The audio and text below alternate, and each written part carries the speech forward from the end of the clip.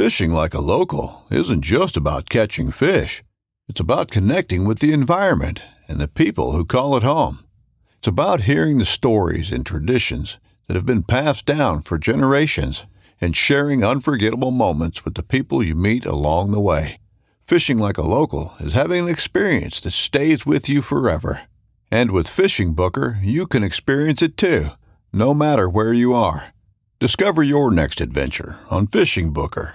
This upcoming concert season will be all about the boots, and Tecovas is your stop for the best in Western style. Tecovas has seasonal and limited edition offerings this spring and summer, including men's and women's boots, apparel, hats, bags, and more.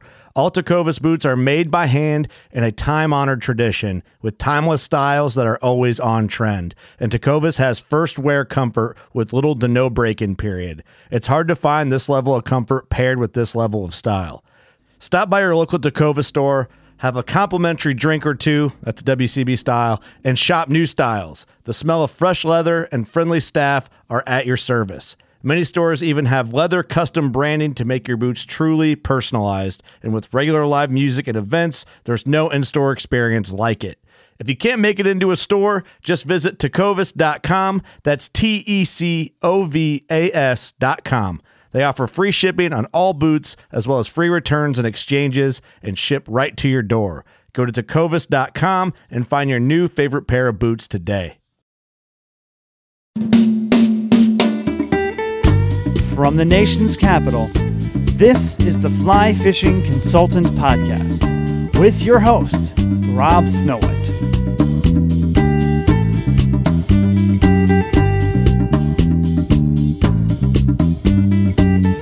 Thank you for downloading the Fly Fishing Consultant Podcast. This is Series 1, Episode 44, the Salmon River of New York State.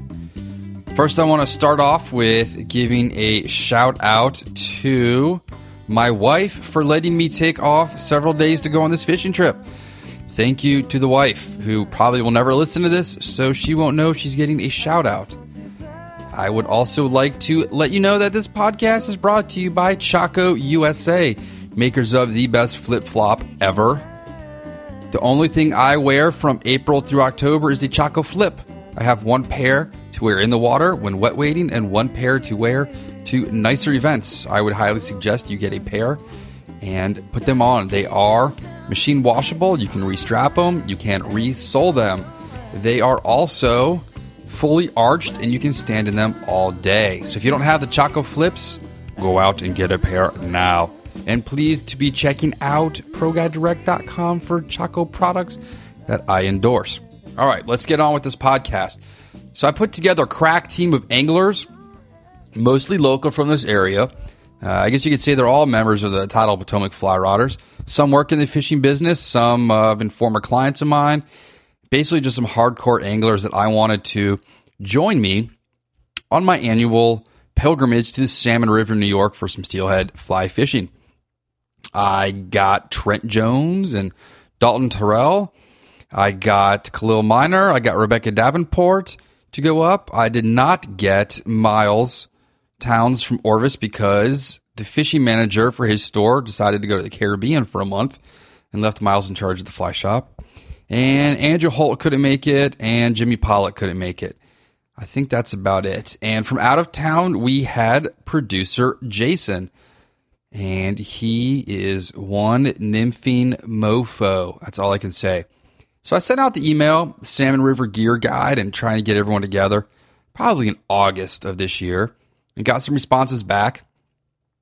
And I started putting the team together, started sending out packing lists of things that they should bring with them. And if you can bear with me now, let's see what I suggested they bring from the 2012 Salmon River Steelhead Trip Gear Guide. Okay, rods, 6 to 8 weights, 9 foot to 13 foot. Bring extras. We'll probably break at least 3. Reels, large arbor is good. You don't need a lot of backing. If the fish runs that far, you will break it off anyway.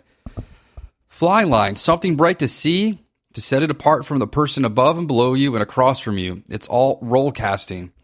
Leader, 8 to 10 pound fluoro, tippet, weight, BBs, Bs, and 3/0 split shots. Flies, pheasant tails, hare's ears, sucker spawns, glow bugs, egg-sucking leeches, hellgrammites, crystal meths, rooster stoneflies, crystal buggers, zonkers, spayflies, and Estaz flies.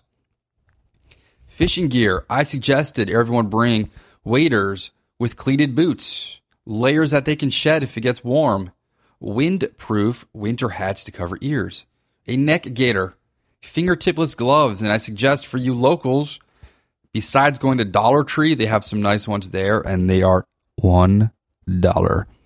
Ranger Surplus at Tyson's Corner sells a nice pair of wool fingertipless gloves. You know this from my previous podcast, and I'm also going to tell you to get the Patagonia Windstopper. I'm not going to tell you to get the Orvis Barber wool ones. I don't like the new models. I suggested polarized glasses. I purchased a pair of Sunrise Costa Del Mar 580Ps for the trip, and I'm highly pleased with that purchase.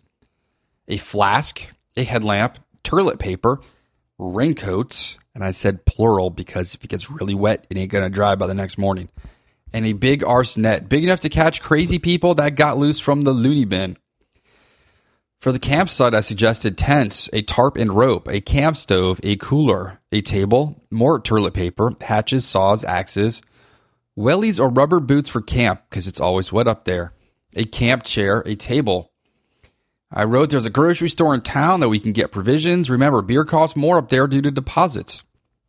For fly tie materials, I suggested you can get anything you need up in Pulaski. Be prepared to have to tie the hot fly of the day when you get back at camp. Bring a vise, bobbins, thread, hooks. Pack materials to tie variations of the flies above. Packable table is good for tying back at camp. I support in order Melinda's, All Season Sports, and Whitaker's. What to expect? The river is a tributary of the Great Lakes. The weather there is unpredictable. It could snow, it could be sunny, it could rain, all within the same hour. In the past 11 years, I've gone up. It's always cold and rainy. Everything will get wet. There's always a cold breeze coming down the river. I usually eat lunch on the river, ramen, cup of noodles, etc. I bring a camp stove to the water. There will be no keeping of steelhead or brown trout. No questions asked. If you harm a steelhead, Joe will blacklist you. And be sure to joke with Joe about how delicious steelhead are and that you had one for dinner the night before. And I listed a bunch of websites and the campsites, which I am not going to tell you about where they are because those are ours. And we decided to leave on the 25th of October. The boys, being Trenton, Dalt, and Khalil, drove up on Wednesday night at 5. And I had everybody switch on the Find My Friends app on their iPhones. And I could see that at like 8 p.m. or 9 p.m. they were by the Yellow Breeches outside Gettysburg, PA. And then 10 p.m. they were like Wilkes-Barre. I went to bed, and when I woke up, they were somewhere off the road near the lower reservoir sleeping. And since there's really no reception up there, we couldn't find where they were during the day.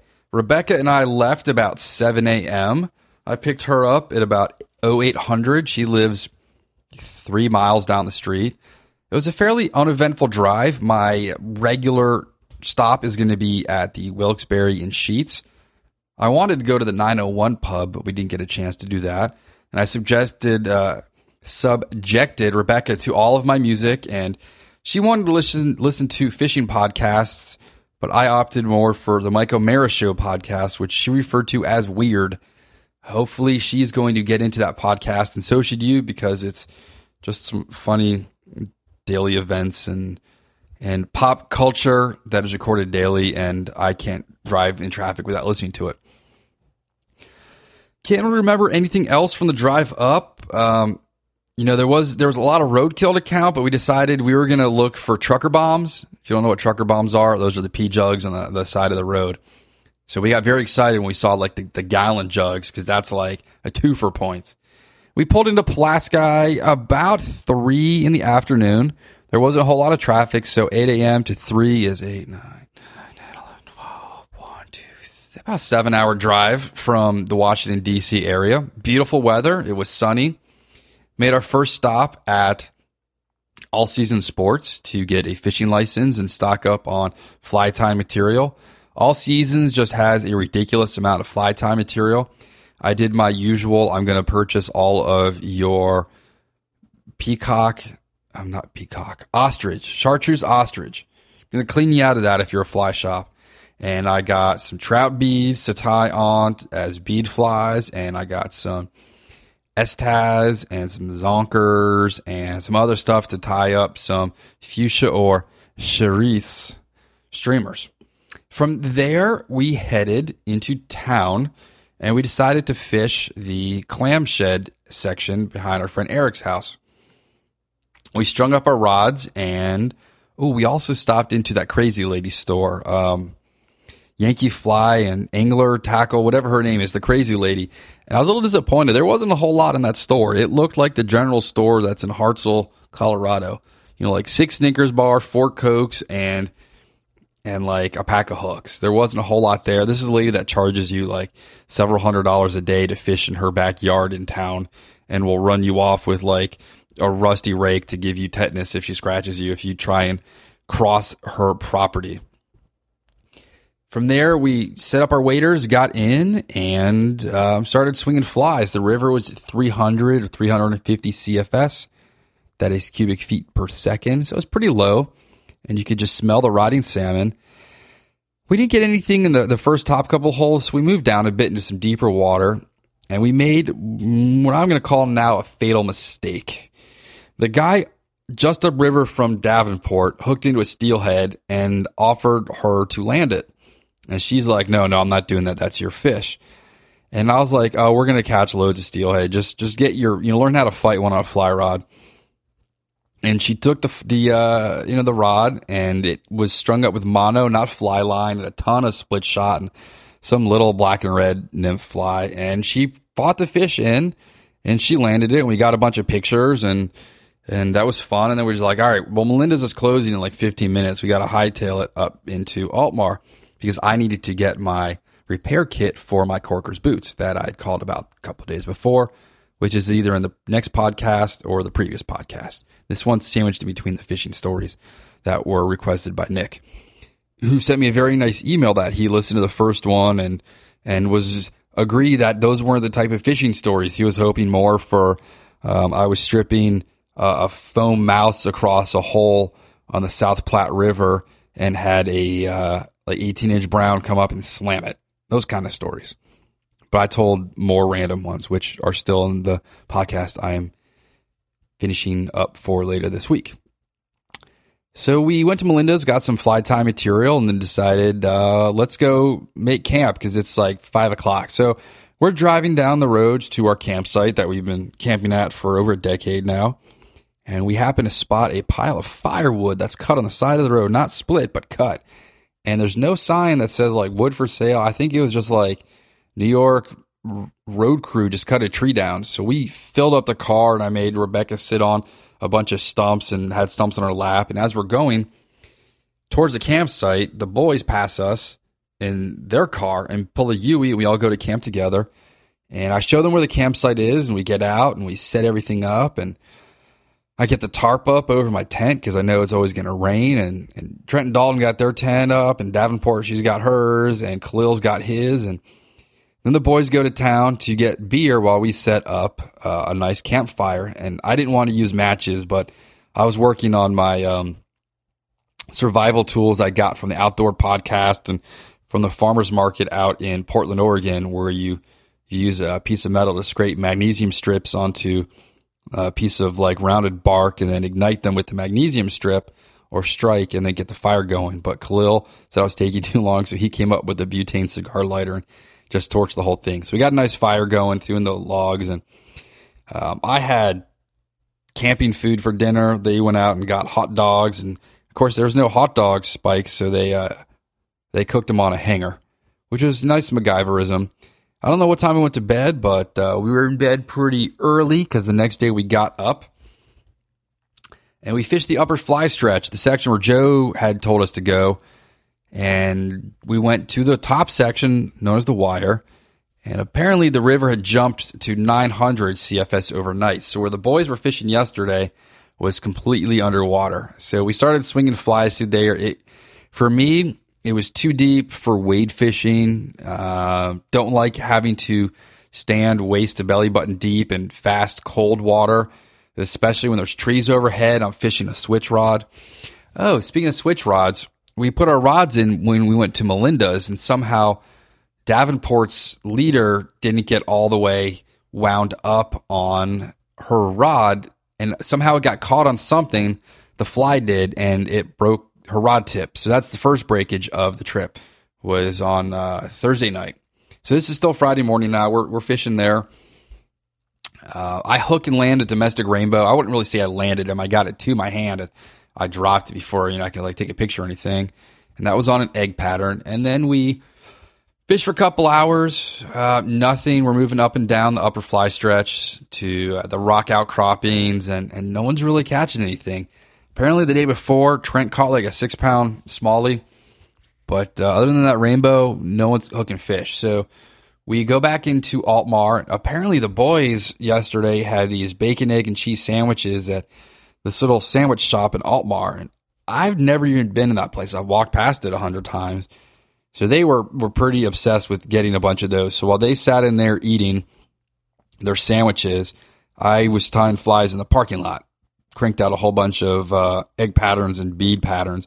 We wanted to go downstream and hopefully fish close to where the steelhead were. Because when Rebecca and I were in town on Thursday, and we saw a whole lot of steelhead landed. And that guy who gave Rebecca the fish, he was like, "Oh, we'll release that one. I'll just keep the one steelhead on my stringer." And she looked at me like, "Oh man, this guy's a steelhead killer." Which to me, I mean, seeing a steelhead on a stringer is just wrong. That's just like, I don't know, maybe seeing a bald eagle on a stringer. I just don't get it. Salmon I'm fine with, but for some reason steelhead, they're like the bread and butter. They're the epitome of most of fly fishing, and to see them being terminated for the dinner plate just doesn't jive with me. Don't like it a whole lot. So we go down to the 2A bridge, whatever the one is above Pineville, and we park and we walk all the way up to the refrigerator pool.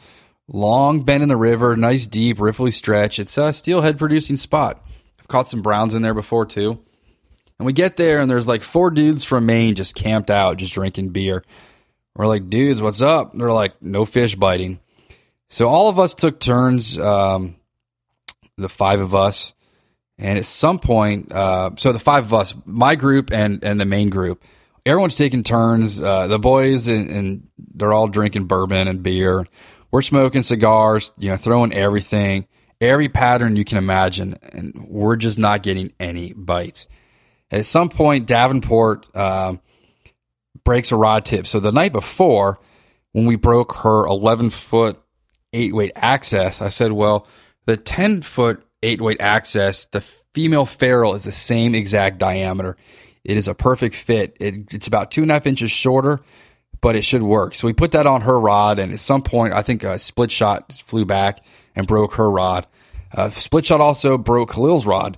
So now we're 3 rods down, and not to mention I had an 8-weight that was strung up in my car from striper fishing that somehow somebody broke. Could have been me, could have been someone else closing the back window of the car. So that's 4 rods broken on this trip. It's just one of those trips. So the guy from Maine somehow worked. I'm fishing the whole time. I missed this story. He works in a beer distribution center.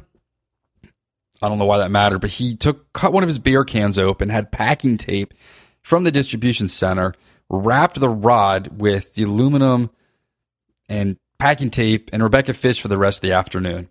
At some point, we all just decided we're getting skunked here. Everyone's out of beer and bourbon, so we're going to hike back to the car. Now, the hike was pretty cool. There's all sorts of really cool plants on that trail. There's a lot of equisetum growing. There's a lot of running cedar, which are just cool, old, primitive plants. I guess old and primitive is rather redundant. And those guys are like, "Let's go fish the upper fly stretch." Or fish Altmar. So we start driving back up there and get a phone call that Joe is finally in town. Now, I thought Joe, riverruntroutfitters.com, was in town with clients all weekend, but he wasn't. So he made the drive in from somewhere around Albany. And we went with Joe. We fished the upper fly stretch again at his spot. And he was showing Khalil and Rebecca how to rig up leaders and how to swing, and just the more of the guide from New York's perspective on fishing than what they're used to, which is swinging for stripers and bluegill and largemouth around here on the tidal section of the Potomac. And it's getting dark, and I don't remember what happened, but I decided to go back to my car and text Jason that we were at the Upper Fly parking, and I get no reception, but apparently he texted back that he was like 20 minutes away. So I'm sitting there, I'm like cleaning the car out, because after 2 days, there was just gear, and it's just crap everywhere. So I'm hanging out with people in the parking lot, and apparently the word on the street is nobody caught steelhead that day. Talked to 4 or 5 different cars of anglers, so probably 15 to 20 people. Nobody caught a fish. You got people from Vermont, from Maine, from Boston. There are people from Harrisburg and from Hershey, and the consensus was no fish were caught. And as it's getting dark, Joe and the rest of the kids show up, and Joe wants to hit up Ponderosa for seafood night, and can't imagine what seafood night is like at Ponderosa, considering everything there is frozen somewhere else and just heated up. Jason gets there, and Jason and I decide we're going to go back to camp, get him set up, and stop in to find my friend who lives out that way part of the year, and just say hi to him and see what's going on. So they all go to Ponderosa. Jason and I go to my friend's house, which is about half a mile from our campsite, and we go back there. You know, one thing on this trip was I wanted to get a bunch of people interviewed. I wanted to get Melinda. I wanted to get people at Whitaker's. I wanted to get my friend. I wanted to get Joe. No one really seemed like they wanted to do any podcasting. I don't know what it is about the microphone, but maybe it just scares people. So we go to our friend's house, and it's, you know, several hundred yards down this bulldoze-made dirt road that's just tree-lined. There's no electricity. We drive up to the cabin, and he comes out with flashlights and says, you know, guys, come on in. And Jason and I go in, and you can smell how fresh the wood is. This thing is only a couple months old. He's owned the property for 30 years and finally just decided to start building. There's no electricity. It's heated by a wood stove. It was framed by Mennonites, and he's been doing the rest, filling it in. He had somebody come in and insulate the ceiling. And the only sound you can hear besides the Coleman lantern is the creek behind him. Now, that creek is a tributary of the Salmon River, and he owns a ton of that property. As we're talking, you know, everyone's at Ponderosa eating God knows what. We're talking fish. He has access to New York's largest wild steelhead reproduction colony in all of New York.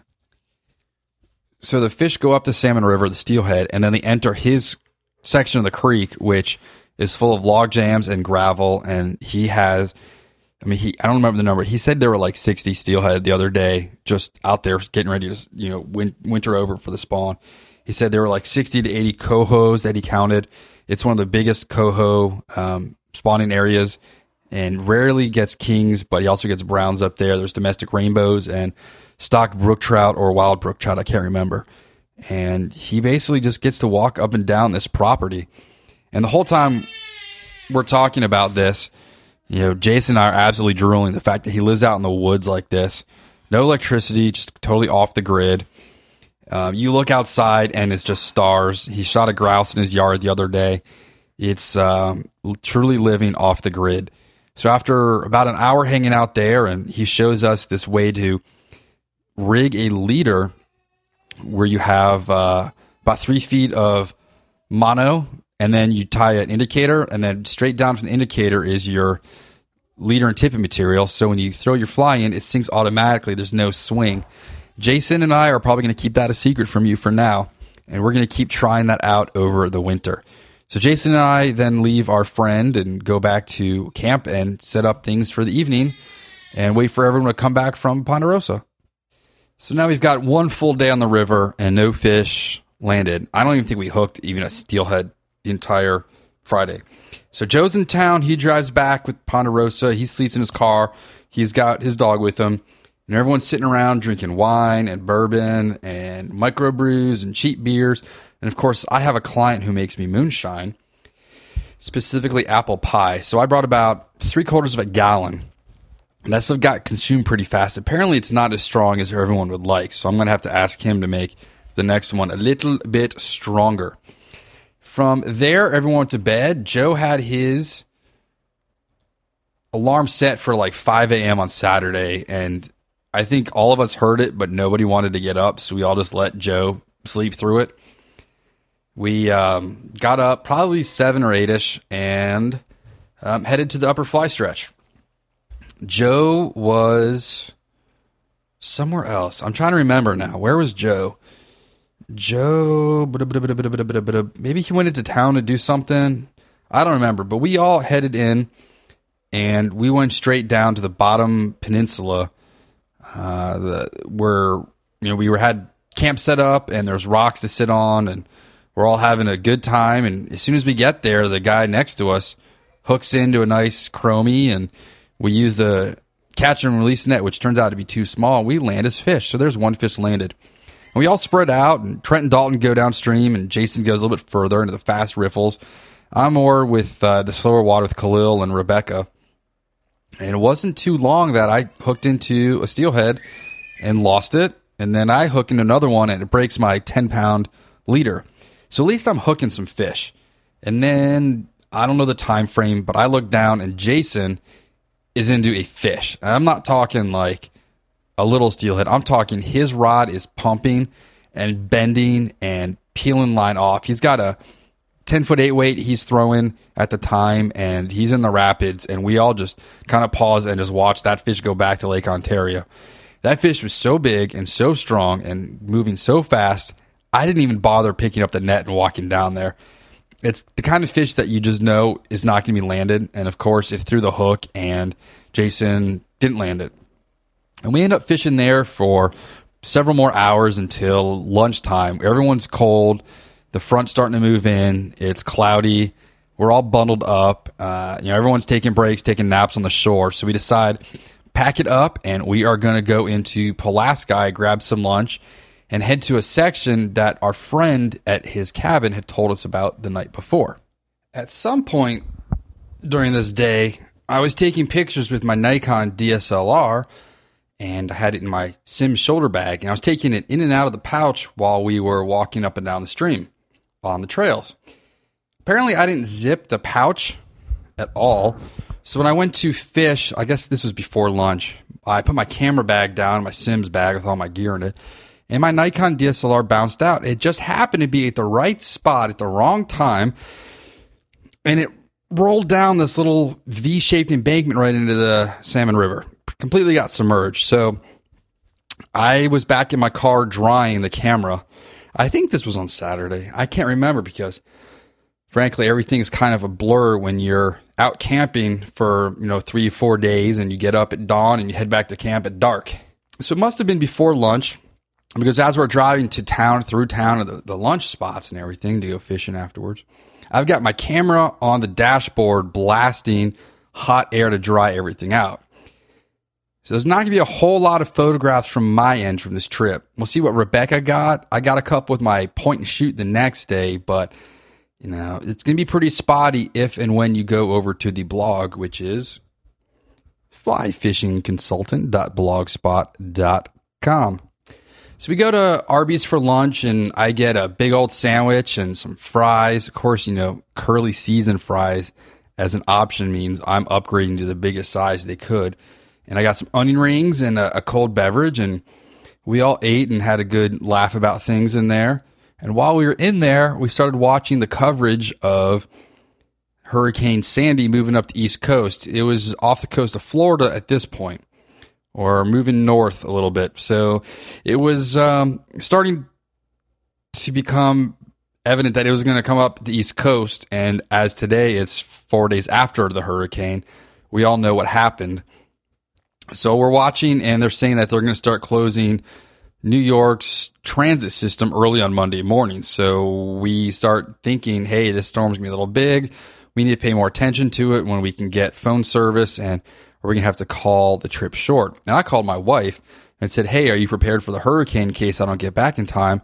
She's said the reaction of what hurricane over the phone. So I was like, well, maybe I do need to go home, because I've got all the stoves and extra water tanks and other basically survival gear in case we lost power in Virginia and needed to eat dehydrated meals and use the camp stoves and have spare water reserves. So that was another thing to play with. After we have the huge lunch, we decide to go to the spot that Larry suggested to us, which was south of Interstate 81. And he had drawn a rudimentary map the night before. I guess I just gave his name out. So we went and parked somewhere around the ice skating rink. We found that out because Zamboni must have dumped snow out that morning because there was piles of snowy ice on the ground. And we started fishing the pocket water and really weren't finding much. And I decided to head downstream as I'd recognized the spot as being across from the clam shed hole, which had a nice sandy, rocky, gravelly beach. So I get down to the beach and I start fishing while everyone else is still upstream. And I set up camp, got the net leaning up against a tree, the rods.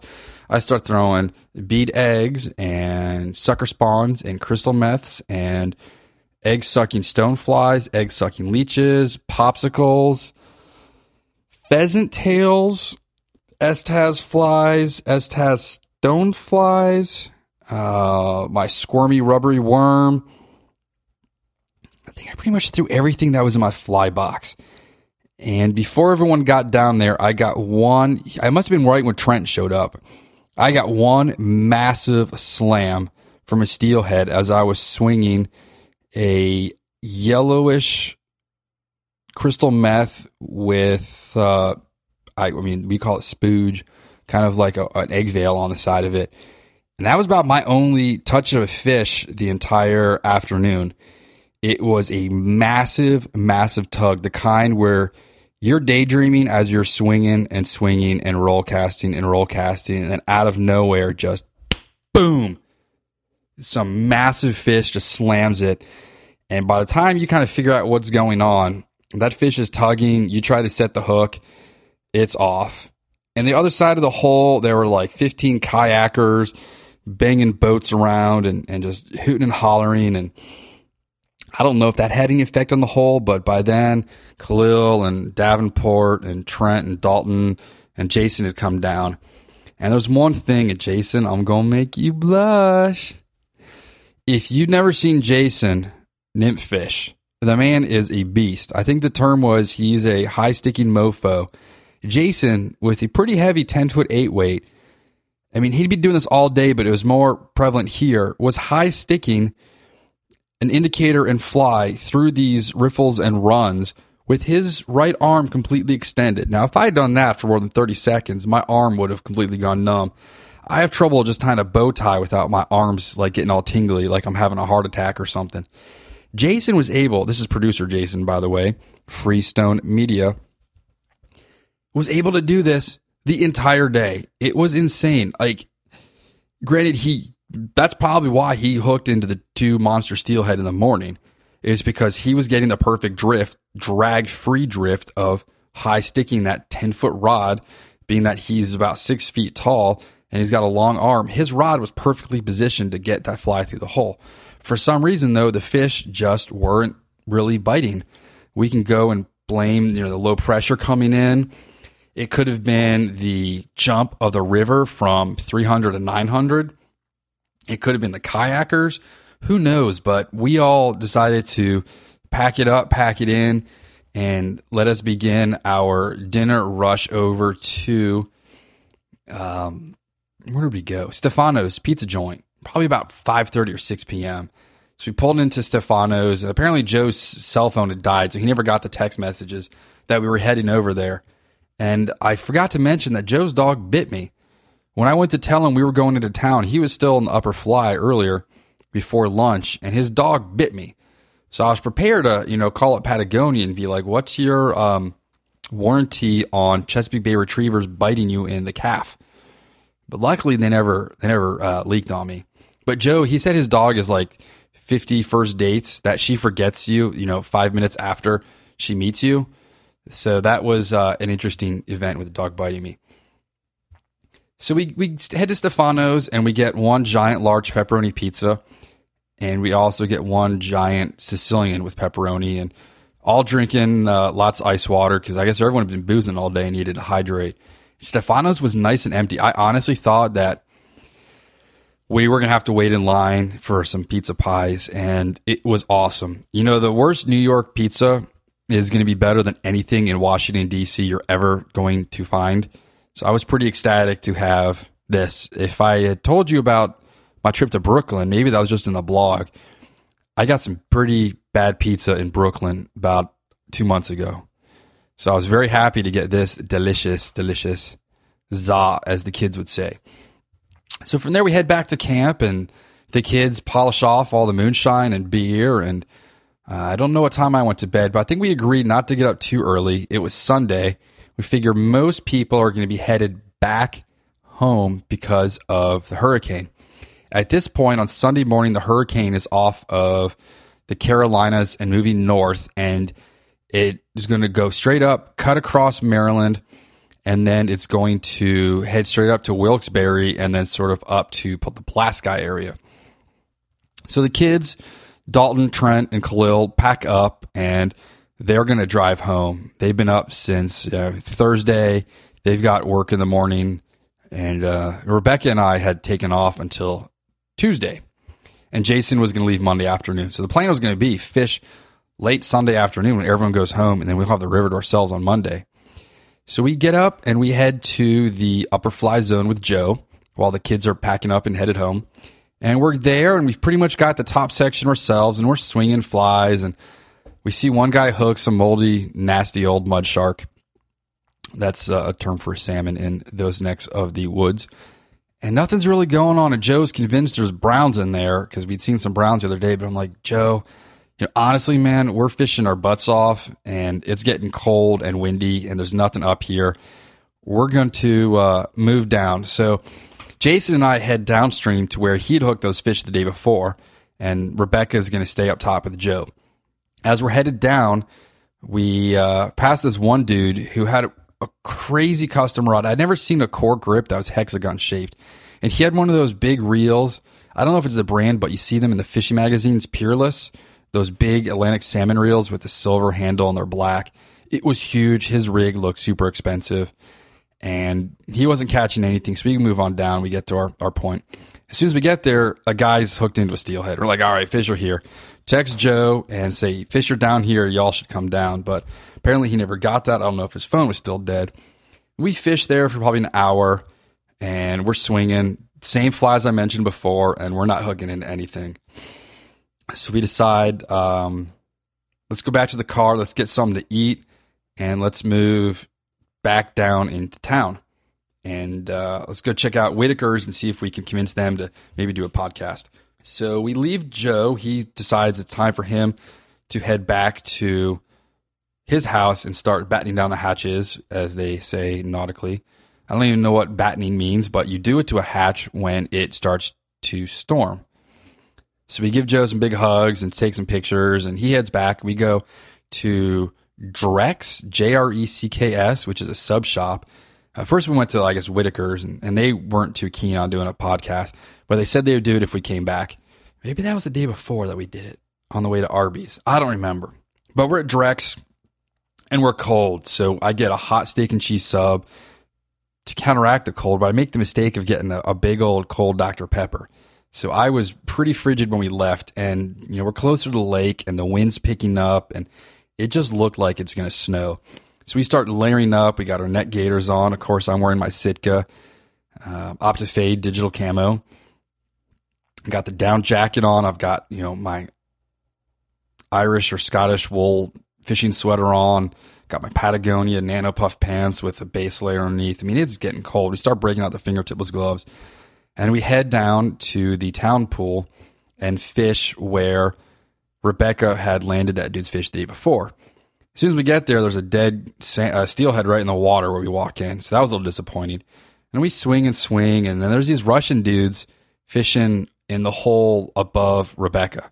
And at some point, they give her a flask, and she starts drinking. And I would have tried to figure out what they were saying because I speak a little broken Russian, but not a whole lot. I know the bad words.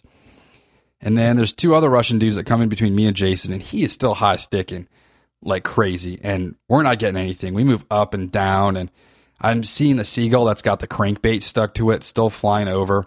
I'd seen that the day before across from the clam shed. At some point, it's probably 2 p.m.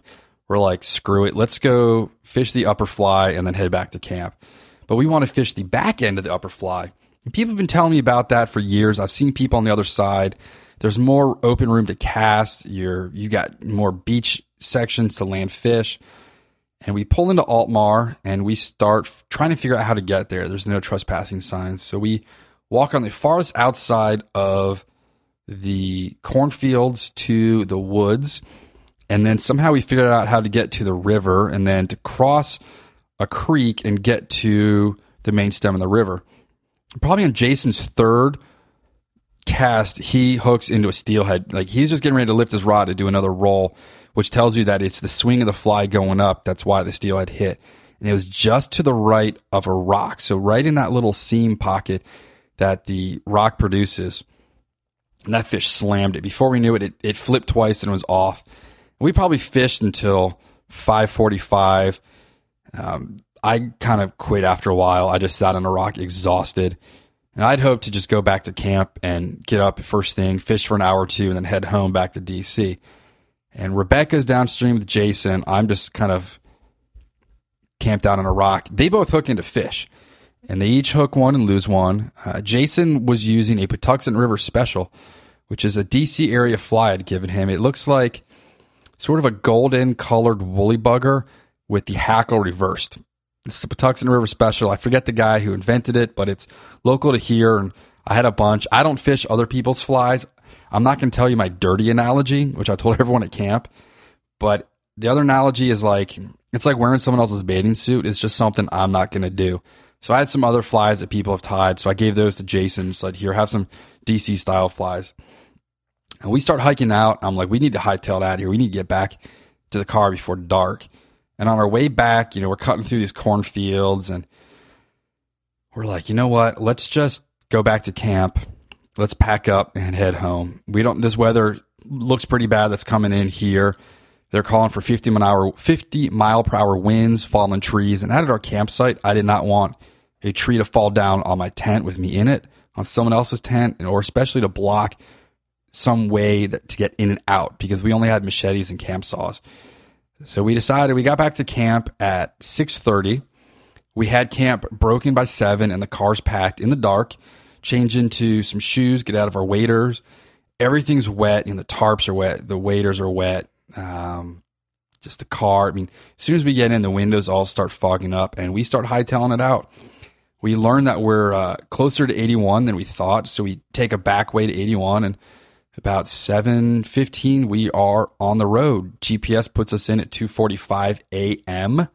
And after fishing for an entire day, I was pretty beat. I wasn't looking forward to driving. Davenport said she would share with me. And I'm like, sweet, we're going to drive. We'll listen to my Mike O'Mara Show podcast. But, of course, not having wireless anywhere, I couldn't really download it off the network. So I had no new Mike O'Mara shows. We start off with Itinerant Angler.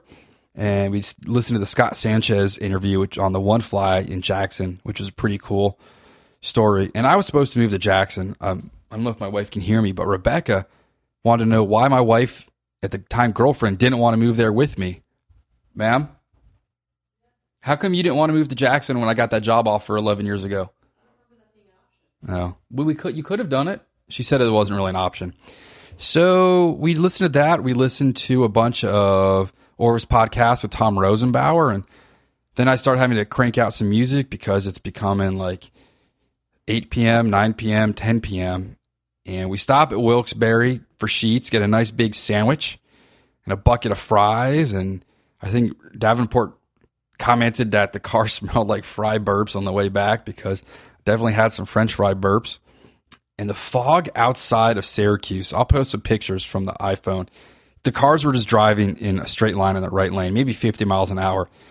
And it was a bunch of utility and electrical trucks with like cherry picker bucket loaders on top. So they were already prepping for power outages in the area, or they were moving south. I'm not sure, but you could definitely tell the storm was coming. It started getting super windy around Hershey, PA. The car was blowing to the left. It was blowing to the right. And the rains were starting. It's like 1 a.m. now. I'm just beat. I'm like, you know what? We're close enough. I'll just drive through. There's no traffic on a Sunday night before a hurricane strikes. And I drop Rebecca off at about 2 in the morning. I'm hoping I didn't get a ticket for running a red light. At that point in Bailey's Crossroads, at 2 in the morning, I didn't see a flash go off, but the rains had already started. The roads were covered in wet leaves, and there was no way I was going to stop for a red light at 2 in the morning with no cars around at that speed, which is only like 30 or 40 miles an hour. So hopefully there's no ticket. Dropped Rebecca off. She got all her gear out of the car. And I woke up. I slept on the couch because I hadn't showered since Thursday morning. So I didn't want to discuss the wipe. I slept on the couch after I took Dr. Jones out and got up, and the hurricane started. So you all know the aftermath of that. We sat here and waited out the storm. Only lost power a couple times. The building was shaking. Our friends in Australia were checking in to see how the cyclone was doing, as they call it down there. And, it wasn't the best fishing trip, but everyone learned a lot. I think Jason and Rebecca, I was combining their names there, both are definitely going to go back. I think Khalil definitely wants to do a trip back again. Now that they know the river, they know the campsite, they know the fly shops, they know the places to eat, and they know how to get there. And I'm definitely never going to let anybody take a steelhead that someone else hooked. I'm not a superstitious guy, but I definitely think that was just some sort of bad juju, bad judgment on my end. I think that may have completely thrown us off our game. And I'm going to, blame that for us not having landed a single steelhead. 6 fly rods in the water for that many days. Talking to other anglers, talking on Twitter, Facebook, seeing reports on Salmon Crazy. It wasn't just us, but at least somebody should have landed something. And my car still has not been unpacked. It's been cold. It's been raining. It's been windy. I just haven't gotten around to going to my car and getting the gear out. I've pretty much dried out the Nikon DSLR, so I'm going to try and turn that on in a couple days. It's sitting on top of the heater vent in our house with the 68-degree air blowing on it. All the fogginess is gone from the lenses. It's gone from the viewfinders and everything. So let's hope I'm not out $700 with the broken camera. And I think that sums it up for the post-mortem of our Salmon River trip 2012. I'm definitely planning on doing the Chagrin River and the Ohio Tribs on Christmas Eve and Christmas Day. So that will be my next foray into steelhead. Right now, the next big thing for me, I'm going to start working on getting some of my flies picked up by one of the major fly fishing distributors for flies. So we are going to be tying some flies and be putting a little more attention into them, doing a little more work on their wraps and making them nice and pretty. And hopefully you will see those at your local fly shop one day. That's sort of the next step from guiding. I got clients this weekend. The river right now is still blown out, but we will hopefully find some fish this weekend. And who knows what we're going to find now that the river crested at 10 feet. It's normally 3 feet. That is it for this episode of the Fly Fishing Consultant Podcast. This podcast is produced by Jason Reef of Freestone Media. If you have any questions, you can reach me, www.robsnowhite.com. The next 2 podcasts, I definitely think we're going to do one on bluegill per request, and we're also going to do one on Mossy Creek. Thank you all for downloading. This has been Series 1, Episode 44. Thank you for joining us for the Fly Fishing Consultant Podcast. For more information or to contact Rob, please go to www.robsnowhite.com.